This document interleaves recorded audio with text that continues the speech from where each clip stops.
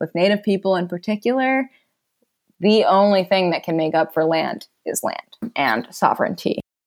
This is Diary of a Nation. I'm your host, Christina Zlotnick. My podcast explores the human experience.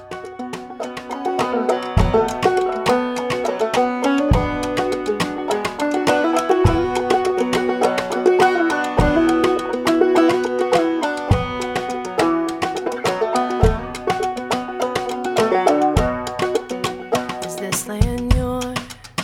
Is this land mine? The fault lines crack and the fists they fly. In the heat of the night, I touch the falling sky. You're listening to Shaking as It Turns from the second album by the folk band Lula Wiles. Abenaki native Molly Obomsawin sings harmony vocals and plays upright bass on the song. She's a musician and an activist.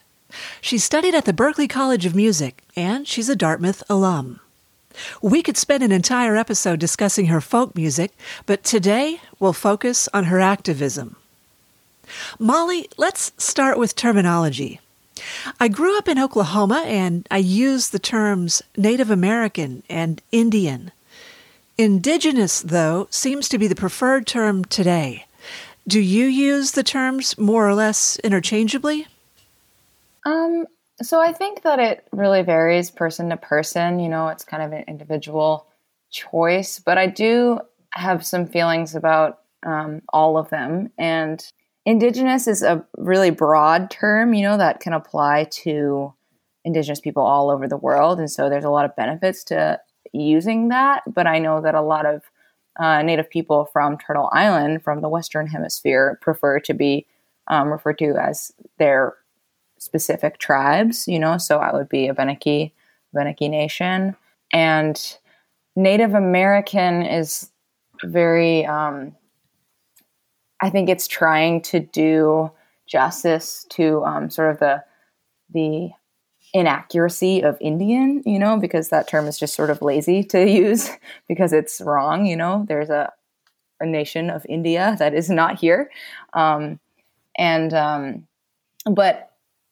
Native Americans sort of misunderstands the relationship that our people have with America itself, that we fought against citizenship for a long time because we didn't want to be assimilated into America. So sort of to refer to us as Native American or American Indian kind of misses the point there, in that we're not, our peoples were not originally, and many of us today still are not trying to be part of America. We predate America, and that's sort of the foundation of that relationship. So Indigenous, perhaps? Yeah, or First Nations, I know is used in Canada, which is where my tribe is federally recognized. But I think just Native, honestly, is the most generally applicable here and respectful if you don't know the specific tribe. Could you explain where your tribe originated, plus some of its history?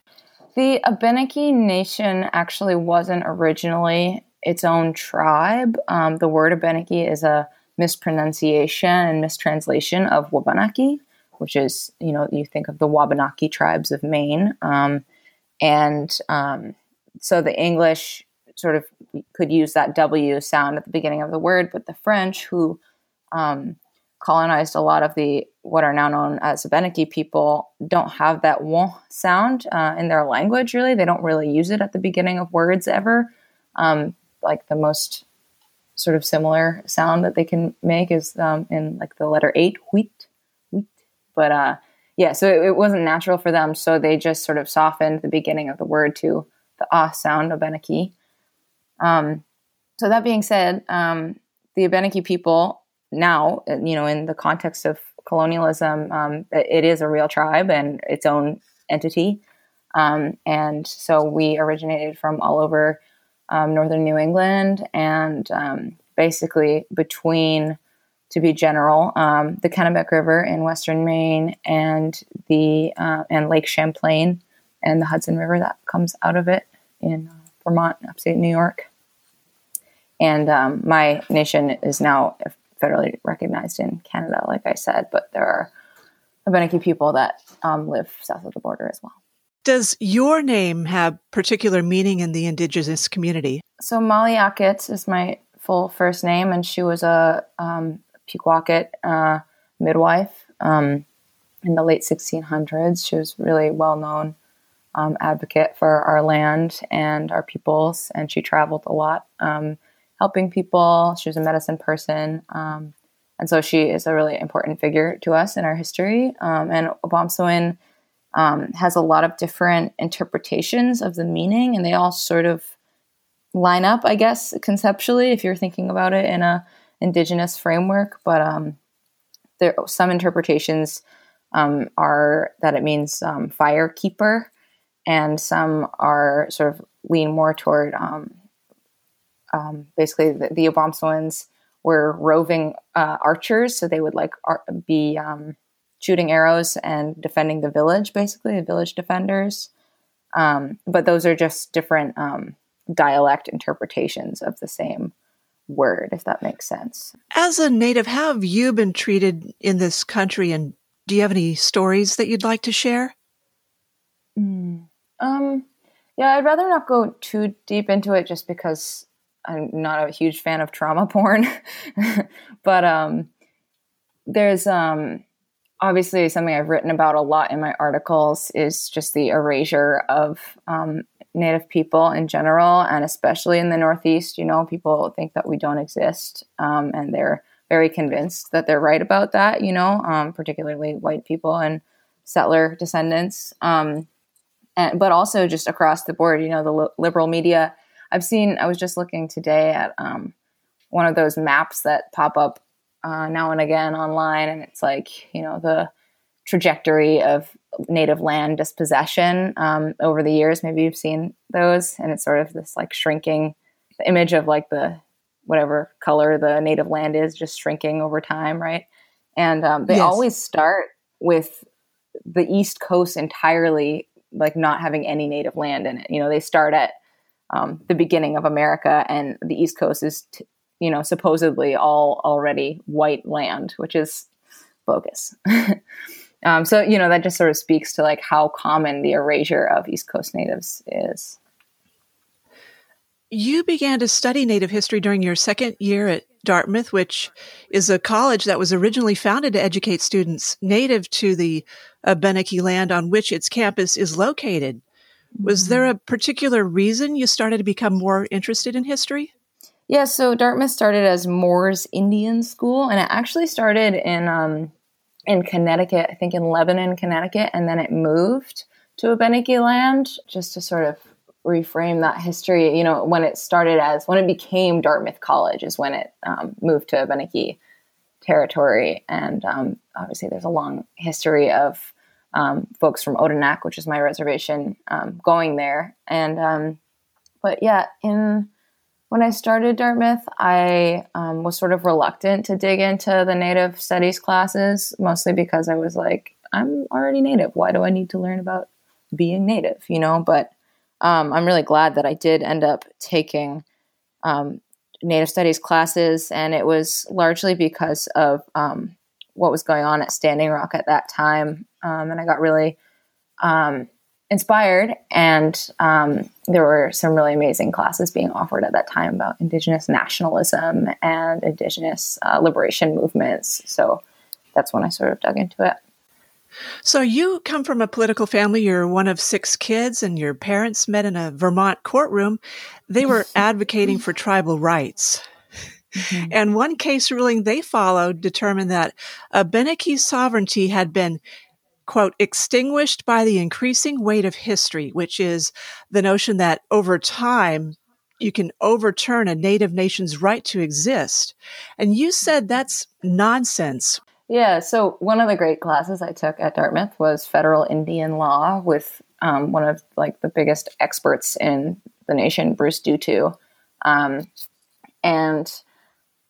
We studied sort of all of the major cases in the federal Indian law canon and all of the precedents, and basically the ruling that Native title can be extinguished merely by the passage of time is just like completely against all precedents, legal precedents set by the Supreme Court. And,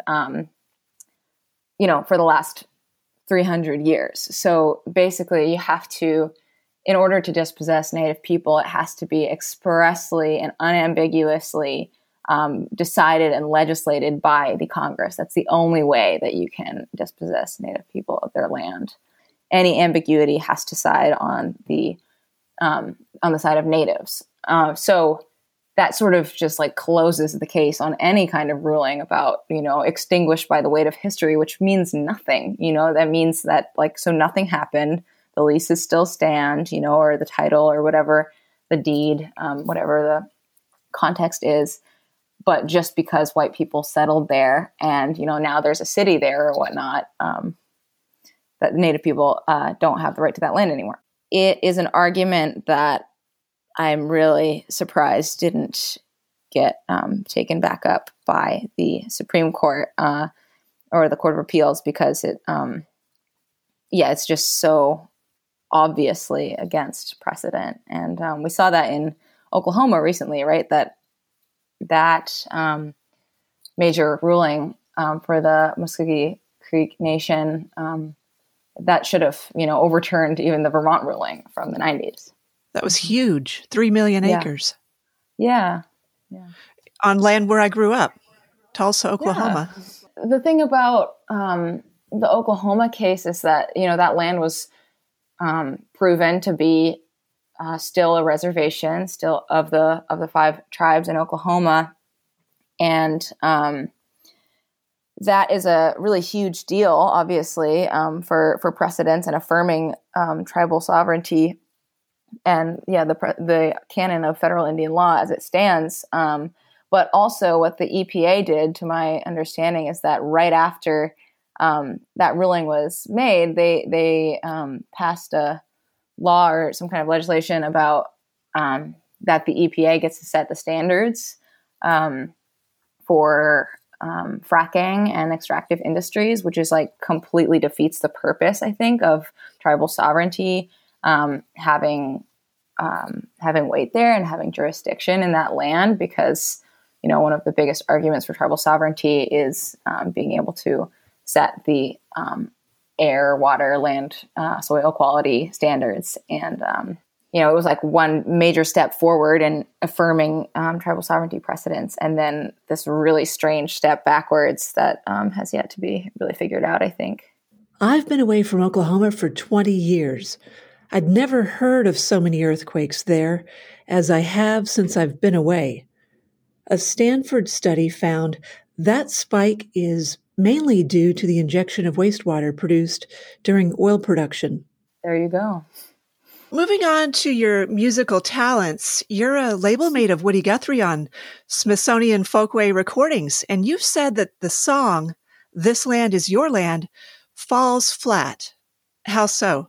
I think people can read my article about it because I go into it pretty deeply, but and I wouldn't be able to cover it all here, but mostly just because it's a song that tries really hard to include everyone, and I think that everyone, to liberal folks, has often still forgotten about Native people, because our issues in this country are so fundamental that they just get looked over or brushed under the rug deliberately. And that article that I wrote for Smithsonian Folklife magazine about This Land Is Whose Land, it sort of talks about just how inadequate a lot of liberal justice, social justice, I'm talking about the song in particular, social justice anthems, I guess, but also just the framework and the mindset tends to step over the conversation or step around the conversation about Native people, because it is,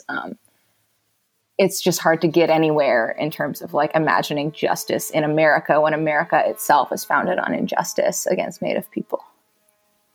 Right. I don't think everyone realizes that Native tribes hold this unique legal status in that they're sovereign governments and they conduct nation-to-nation relationships with our federal government. So whose land is this land that we call America? It's all native land. Spoiler alert. It always has been. And how do we imagine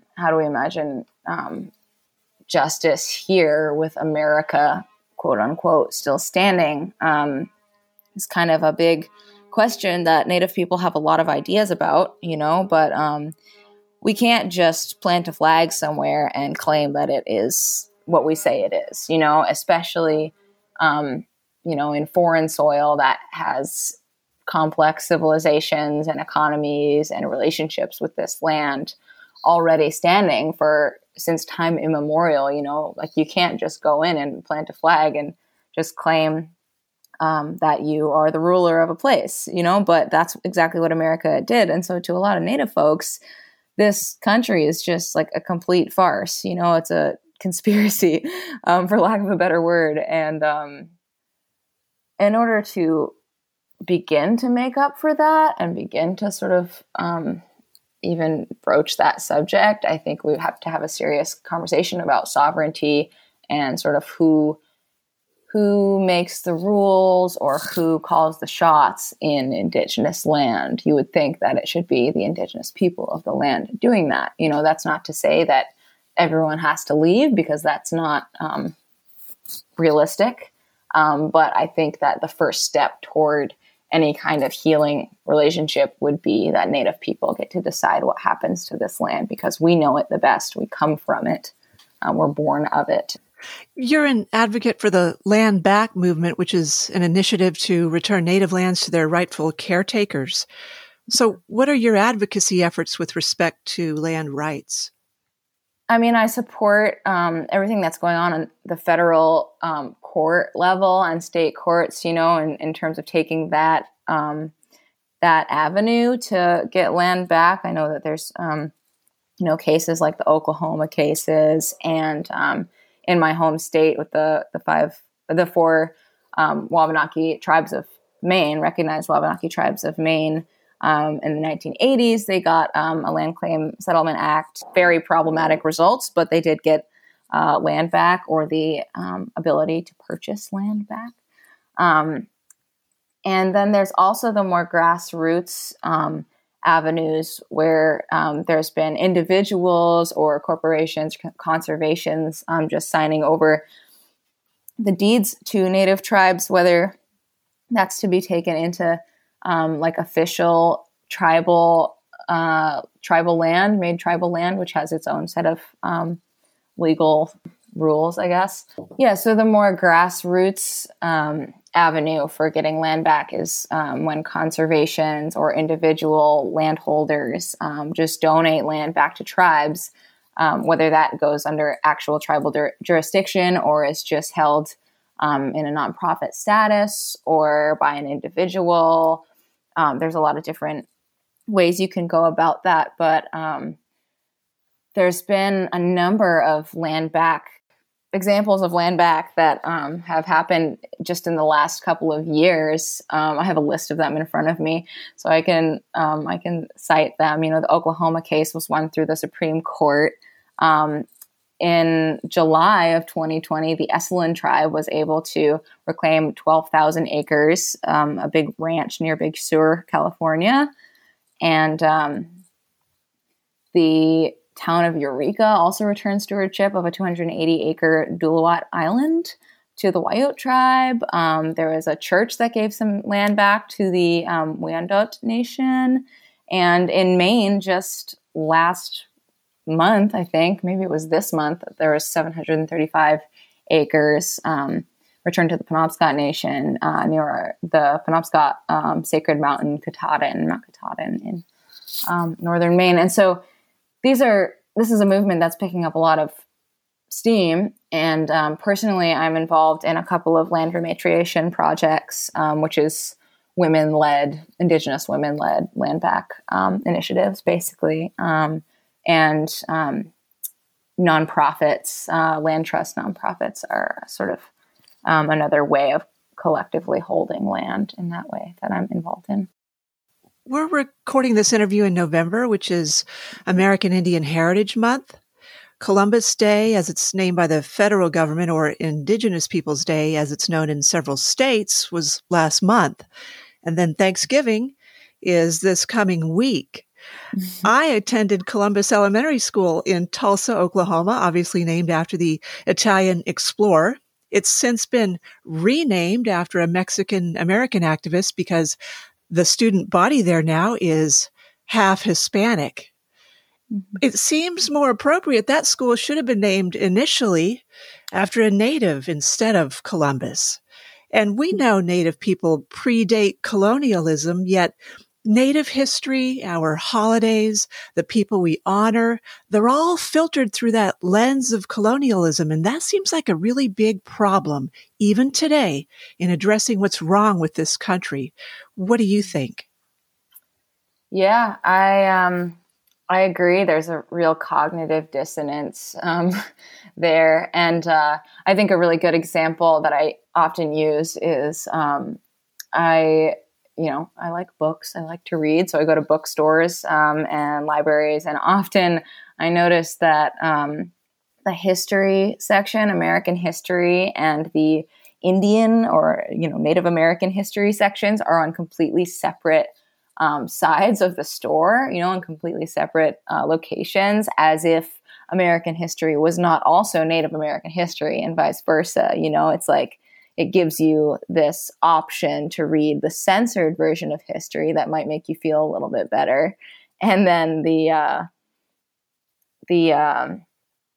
stuff that is extracted from that, the Native history that's extracted, that tells, more of the shameful details of white America and its predecessors. So in terms of representation and, names of programs or schools or organizations, I do feel like if we go there, everything should have a Native name. We're in Native land. Everything does have a Native name. The trees have their rightful Indigenous language names. The waters, the riverways, everything does. And it's hard not to see, from that framework, it's hard not to see everything constructed by America and written in English and whatnot as just sort of a weird veil of fakeness, when you know that there's real history that's not being told, when you know that there are real names of places and landforms and animals that are not being spoken. But I will say that it's important to acknowledge that there are a lot of Mexican or Hispanic folks that are Indigenous, and definitely they can't be equated per se, but I think it's really important to acknowledge that that is a reality, because there's a lot of, migration that has always happened across the imagined, U.S.-Mexico border, the constructed border. And those migration patterns of humans as well as animals are being disrupted by this concept of a border that's supposed to keep, imagined enemies out, I guess, and meanwhile, it's still Indigenous peoples and Indigenous animals and wildlife that have always crossed that so-called border. And so, yeah, I just wanted to speak to that for a second, that I think it's important not to necessarily draw a line between Native and Mexican or Latino, or Latinx ethnicities, as well as, just since I'm on the topic, there are a lot of biracial Native folks and mixed with all kinds of different identities, but one that gets erased a lot is Black Native folks, because of strange ideas on both ends of the spectrum, sort of that the one drop idea that if you're one drop of anything else, you can't be Native anymore. And on the flip side, if you are Black, you can't be anything else. And I think, I just think it's important to sort of be aware of those dynamics. We seem to want to put people in neat and tidy boxes. Yes. That's not how nature works. So let's talk about Black, Native a little bit later, but let's explore Earth justice now. Your community embraces the concept of 7 generations thinking. Explain how that manifests itself in terms of environmental justice. Seven generations thinking is embraced by a lot of different indigenous cultures, and it's just sort of the idea that you think 7 generations ahead when you're making any kind of decision that will impact the earth or the people or the animals, and in indigenous frameworks, we consider that we're all related. So if you harm the water, you harm yourself. If you, oppress the plant life, with I don't know, I think of Monsanto when I say that, then you actually are making yourself less healthy and the rest of the animal kingdom, so to speak, less healthy. So that interconnectedness and the relationality of all those things is really baked into the 7 generations thinking. In terms of protecting land and climate justice and whatnot, the indigenous people of the land protect 80% of the world's biodiversity. And we've been defending and protecting the lands that we come from since time immemorial, but particularly since facing colonialism, which is in itself an extractive industry. So for 7 generations thinking, like we defend the land because we imagine, 7 generations down the line, will this, food source, this river still be here? Will it still be able to provide food for our great grandchildren? And so, in the face of colonialism and capitalism, right? Like so often you'll see that dams or mills or other pollutive industries will ruin a waterway, and will disrupt the natural flow of fish, like salmon, for instance, and inhibit salmon runs, which blocks the food source for Native people. Like our indigenous thinking and framework would never allow something like that to pass because, if you cut off the food source, then how are your great grandchildren going to eat? How are you going to eat now, I guess is the first question. But in terms of, America, I think, this country would do a great benefit to itself to start thinking 7 generations down the line, because capitalism has a very waste-intensive and pollutive legacy that it spreads. Though it hasn't really been widely adopted, the business model of the Certified B Corporation aims to include the welfare of people and the planet on equal footing with profits. And that's exactly what we did at a solar energy company where I worked for the past 4 years as a marketer. And your assertion is that sustainability is the antithesis of capitalism. Native sovereignty is the enemy of industries that exploit Earth's resources. That's what you've also said. So expand on an idea of how we can create a better business model. I think there's a slight problem in the question of like framing our understanding and our plans for the future around business models. I think particularly the Democrats really want to be able to make the sustainable economy still profitable and still expanding capitalism. And it's my belief that capitalism doesn't really have much of a role in saving the earth from climate catastrophe and from, saving our lands and waters and relatives, animal relatives, plant relatives. I think that capitalism is just sort of inherently opposed to sustainability. And so that being said, if we have to think about it in economic terms, which we often do to convince politicians or corporations or, people who believe in capitalism, local economies, local food sourcing is really important, and local energy sourcing. The argument for native sovereignty as the solution to climate change, or an important avenue for fighting climate change, is that native sovereignty, allegedly, at least, Oklahoma sort of raised some question marks for me, but native sovereignty allegedly is supposed to be able to have binding legal power in setting environmental standards. And so it would be a much more efficient way to hold corporations accountable for polluting and to set limitations or just completely bar certain corporations, like Dakota Access Pipeline, for instance, would have been nice, from polluting and extracting and doing sort of fossil fuel intensive activities.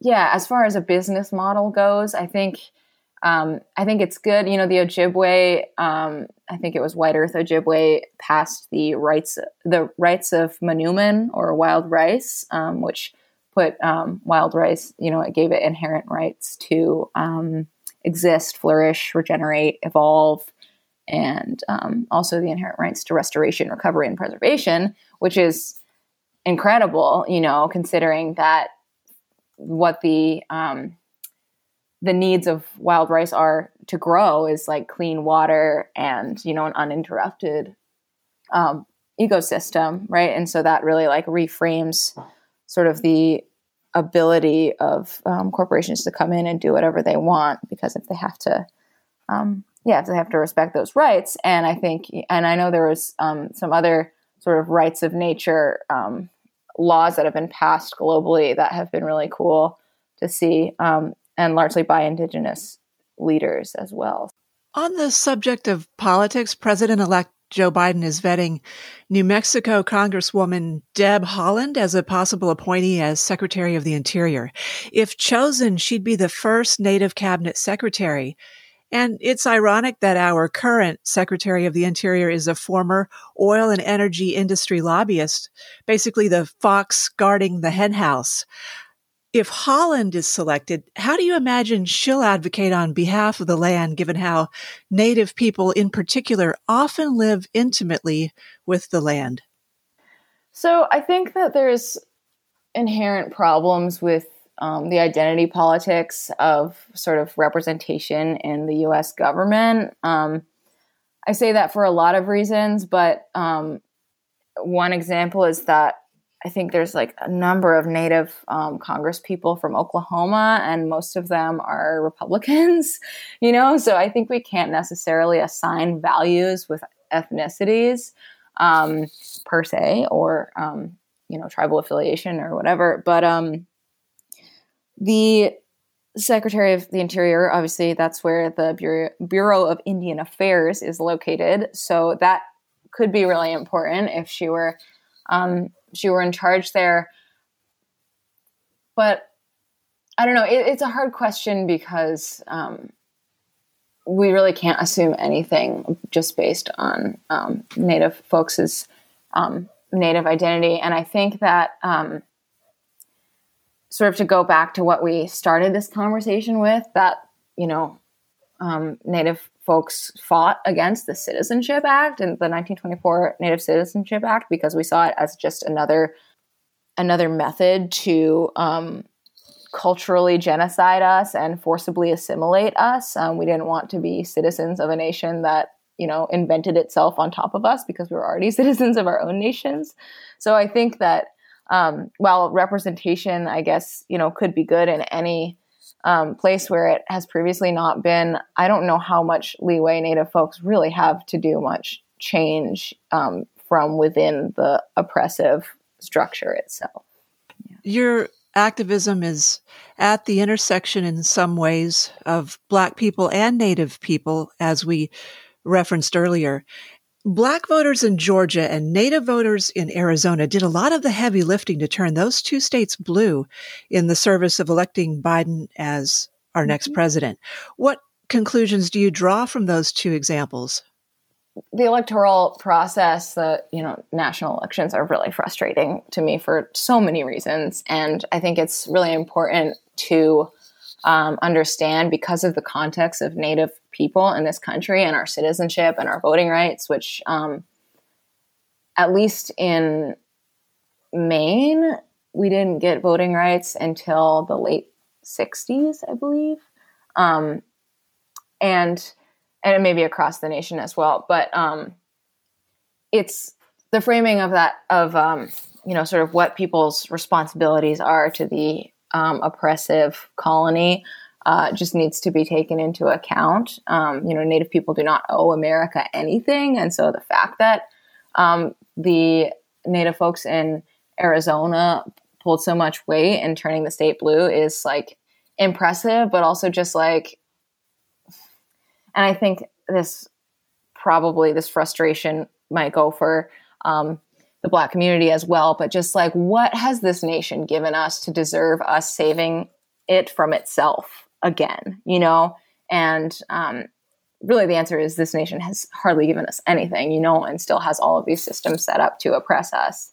I will also say, I'm not Black, but I stand for the liberation of all people and Indigenous sovereignty, Black liberation, and BIPOC liberation as well. I read somewhere that Native people on the whole actually voted for Trump more than they voted for Biden. And for me personally, I voted, I really did not want to vote for Joe Biden, but I did that. And it was really hard for me to see a difference between Trump and Biden in most respects, including that they're both sexual predators and that they're both very cozy with extractive industry and rote capitalists, and they both love Republicans, so all of these politicians are still colonial figures because they uphold the colonial structure. Wilma Mankiller, she was the first woman elected as principal chief of the Cherokee Nation, and she had a deep and lasting friendship with feminist Gloria Steinem. And Steinem kept a vigil at Mankiller's bedside in Oklahoma as the chief, Mankiller, lay dying of cancer about 10 years ago. Native people in general seem to have great reverence for women. What lessons can we learn from Native women to help us create a more equitable way of life as it relates to feminist and gender issues?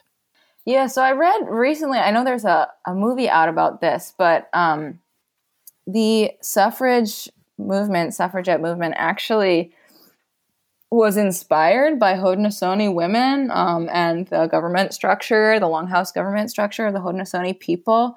There was a woman that was trying to make a documentary about the suffragette movement and did. And she was doing her research and ended up tracing all the way back to basically white women in early colonial period, observing that Native women had political power and often more political power than men in the Haudenosaunee culture. And it was like a mirror to their society, to white society, and it made white women sort of consider, well, why don't I have any existence in the law at all? And why don't I have any existence in my culture and, influencing decision making and whatnot?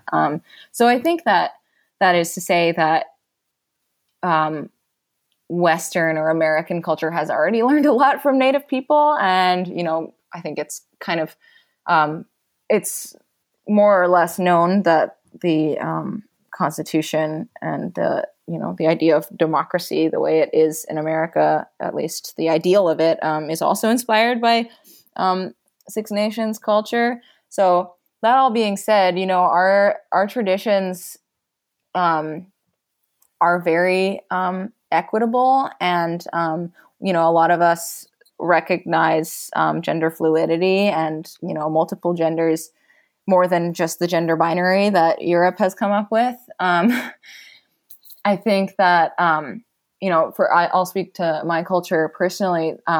Women and men had very sort of important and equal roles, although they were determined roles. Generally speaking, women had decision-making power about sort of the internal and the life-sustaining practices, the life-sustaining things. So like when we talk about 7 generations thinking, like that was really like women's wisdom that is informing that, thinking about the children of the children of the children. And men had sort of the like puppet politician roles, right? So they would, and the warrior roles often. So they would do the sort of diplomatic stuff, but they wouldn't be able to make decisions on their own or sort of like have their own, individualistic role because they were just doing what the women told them to.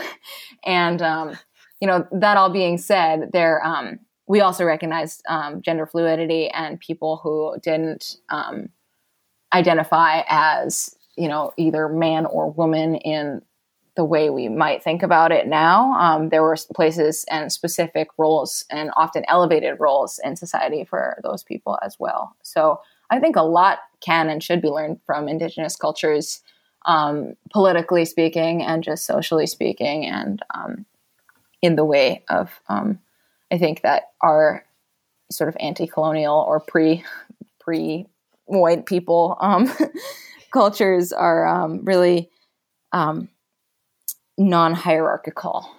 Yeah. And sort of we let people tell us, we let our people tell us, our children tell us and show us who they are, as opposed to telling them who they are and who they have to be. I like that. Yeah. On the subject of racial justice, people may say, my ancestors never attacked Native people. They never owned slaves. And while that's certainly true for some of us, it's also true that past injustices have not, to this day, been addressed, as the oppressive structures and those attitudes still remain. I think it's important sort of to really think about the foundation of this country and the wrongs that were done, even if they weren't done by your ancestors. If you're white in this country, those wrongs were committed explicitly and expressly for white people to flourish and prosper in this land. There are a lot of more recently immigrated folks who are white, who especially feel offended by being roped into that guilt or something, or that blame. And I think just the context of, regardless of when you got here, you're still living in Indigenous land. You are still occupiers of Indigenous land, and you're still benefiting from the structures and the systems built on top of Indigenous people, on top of the dispossession and genocide of Indigenous people by white colonial settlers. You can't really just shrug off the history when you're still sitting on top of its spoils, and you're still creating history. You are building upon that legacy, resting on and building upon that legacy that you inherit as a white person here. I think it's important to note that colonialism is worldwide, and there are a lot of folks who immigrated here as refugees from colonialism in one way or another. And I think that's respect for those people and those stories is really important. And I think that sort of another argument for Indigenous leadership in our land, Indigenous sovereignty, is to let us figure out how to heal from colonialism together, and what that means for all of the people that are here now. I think it's important when we're talking about who's a settler and who's not a settler, that people who were human trafficked from their land and colonized on foreign soil are in no way, shape, or form settlers, and never could be. Right, by definition. Yes. We know that human DNA is 99.9% similar, and we also know now that racism is a social construct, yet it persists, that stereotyping, that perceived inferiority. But labeling racism as such often seems to shut down what could turn into a productive discussion. And if we're to work toward an egalitarian society, should we move away from calling out racism in people and institutions and instead focus on helping people understand that the real problem might just be that we need to dismantle the hierarchy of ranking people and conferring privilege, which is baked into our system still today? I think that racism, it's really important to be able to call racism for what it is and call it out when it happens. I think that, it's been said to be a radioactive term, but it is also radioactive to be shot at for the color of your skin or put in jail for no reason just because you are of a certain race. So I think being able to name that is really crucial. But I also think that America at large really doesn't understand the legacy and the history of racism, that it was invented specifically to justify the dispossession of Native or Indigenous people from their land, or enslaved people from their own bodies, and from their own agency. And so, race is used as this this tool within capitalism, right? And it always has been. And I think that this country is such a ball of propaganda for capitalism, and so it's really hard to sort of poke through that and lift the veil on like the relationship between capitalism, colonialism, and racism, because they are all mutually informing and mutually benefiting elements of sort of the same monster. So we really can't get rid of that term, because it really does have a lot of meaning within the racial capitalist globalized world that we live in, which, as an Indigenous person, I feel that I can really see the root of the way that colonialism has really caused all of these problems that, America is very slowly trying to confront today. Capitalism is a really important element to the conversation around racism in itself. What do you hope are people's takeaway from our conversation today? First and foremost, the only reparation for land is land.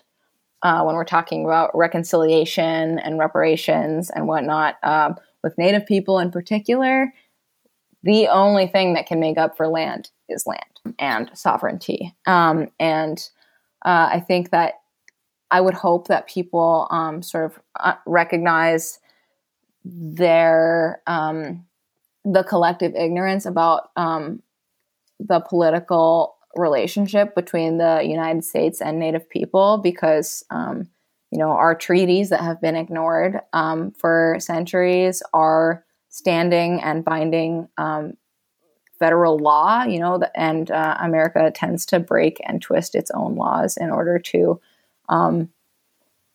usurp the power of Native people and the sovereignty of Native people time and time again. And I hope that a takeaway is that by actually recognizing this sovereignty and supporting it, we can first and foremost fight climate change most effectively. And I think that tribal sovereignty is maybe a scary term to a lot of non-Native people, but I hope that this conversation might convince people that it shouldn't be.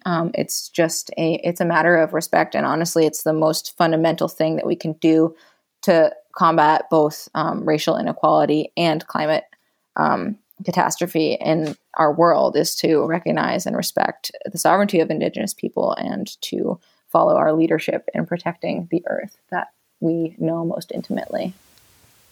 Molly Obomsawin is a contributor to Smithsonian Folklife magazine and the Boston Globe. Links to her articles appear in the show notes. Do you have a compelling story? Or do you know someone I should interview? Message me through social media. Follow the podcast on Facebook, Instagram, and Twitter at Diary of a Nation. That way you'll never miss a new episode. Tell a friend to listen too. That's how we grow our audience and continue podcasting.